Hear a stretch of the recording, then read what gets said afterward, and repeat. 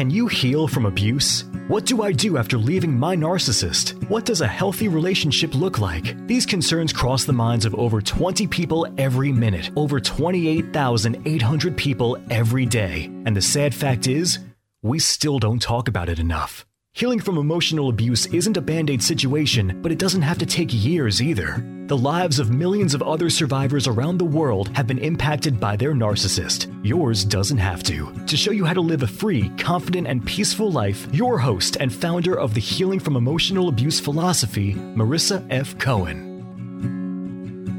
Welcome back to Breaking Through Our Silence. I know that we've all received email blasts about COVID-19 from every mailing list we've ever signed up for. At least I did, about what every company is doing to take precautions. And that's great. I'm joining those people, but more as a PSA. In the midst of this craziness with coronapocalypse, I want to spread a kindness PSA. Abusers are most likely working from home now, as most people, at least in various states, are confined to their homes. And even if they're not, the world is in a chaotic state.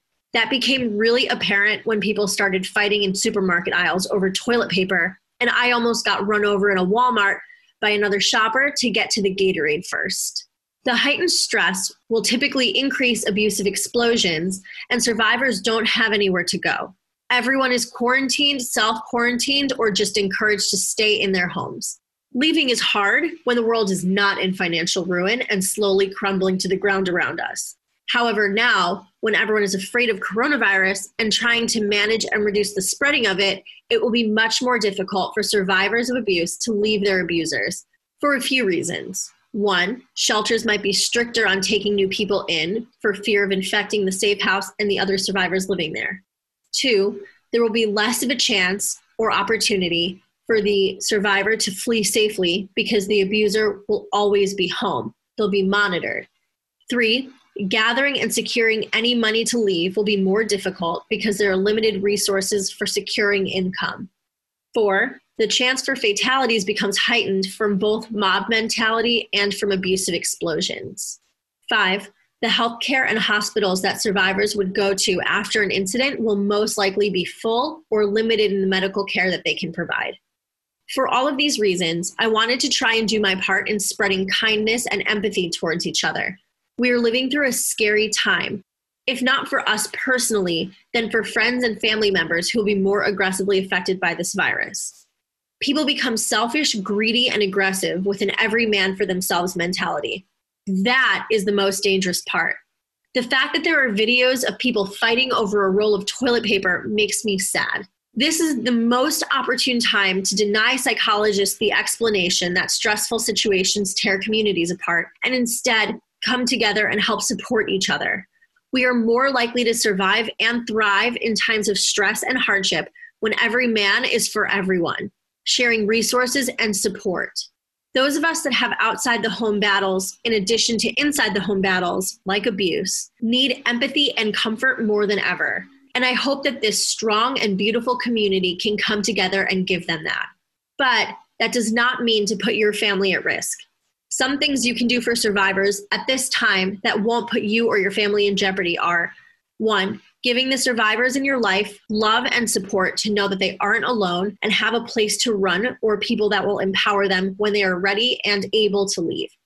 2, helping them research shelters and nonprofits that are available when the time is right.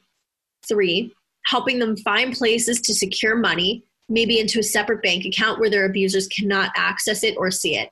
That doesn't mean to give them money, but helping them keep their money safe. A lot of times people will hide change or hide money throughout their house, and that might pose a problem when the abuser is always home. 4, help to create a safety plan with them of where and how they can get out and go when the quarantines are over and they have a safe opportunity to leave. The reason I do not recommend inviting survivors into your house in times like this is the abuser will have plenty of time to search for them, and that could put you and your family in danger. You do not want the abuser to come break down your door and hurt you or your family. To be proactive in keeping everybody safe, I would follow these 4 guidelines in helping so that when the quarantines are over and when people can leave their houses again, they're very prepared. I also think it's important to mention that in crisis situations and natural disasters, the rate of rape and sexual assault also increase.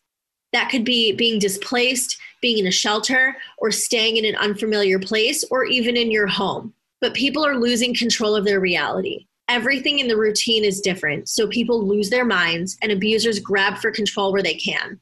I am by no means justifying any sort of violent act, not rape or sexual assault or any sort of abuse. I just wanted to help bring situational awareness.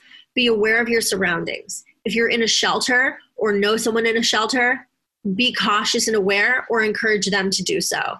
If you're staying with someone, anyone, a stranger, a friend of yours, a family member, or anyone outside of your normal housing situation, you can be at an increased risk of sexual assault.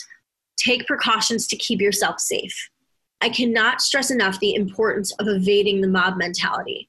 In crisis situations, there are more fatalities from looting, riots, and chaos than there are from the actual virus. If everyone could reach out to someone they know that might need a little bit of comfort, that would make the world a better place and make this scary situation a little easier to handle. Reach out to the elderly people in your family and in your neighborhood. See if there's anything you can do to help them or make this easier. A lot of elderly people are walking around supermarkets just trying to get the bare minimum, and there's nothing left for them. Do your part. Do what you can to make this easier for the people who are at the heightened risk. And if that means giving up one of your rolls of toilet paper, do it. Keep yourself, your family, and your community safe. Wash your hands with soap, not just sanitizer, and drink a lot of water. Talk to you soon. Send loving energy out there. That way we can all get through this together. If you enjoyed this podcast, you have to check out www.marissafaycohen.com/private-coaching. That's www.marissafaycohen.com/private-coaching. Marissa would love to develop a made-for-you healing plan to heal from emotional abuse. She does all the work and you just show up. Stop feeling stuck, alone, and hurt and live a free, confident, and peaceful life. Don't forget to subscribe to the Healing from Emotional Abuse podcast and follow us on Facebook at www.facebook.com/Marissa F. Cohen and Instagram at marissa.fay.cohen. We'd love to see you there.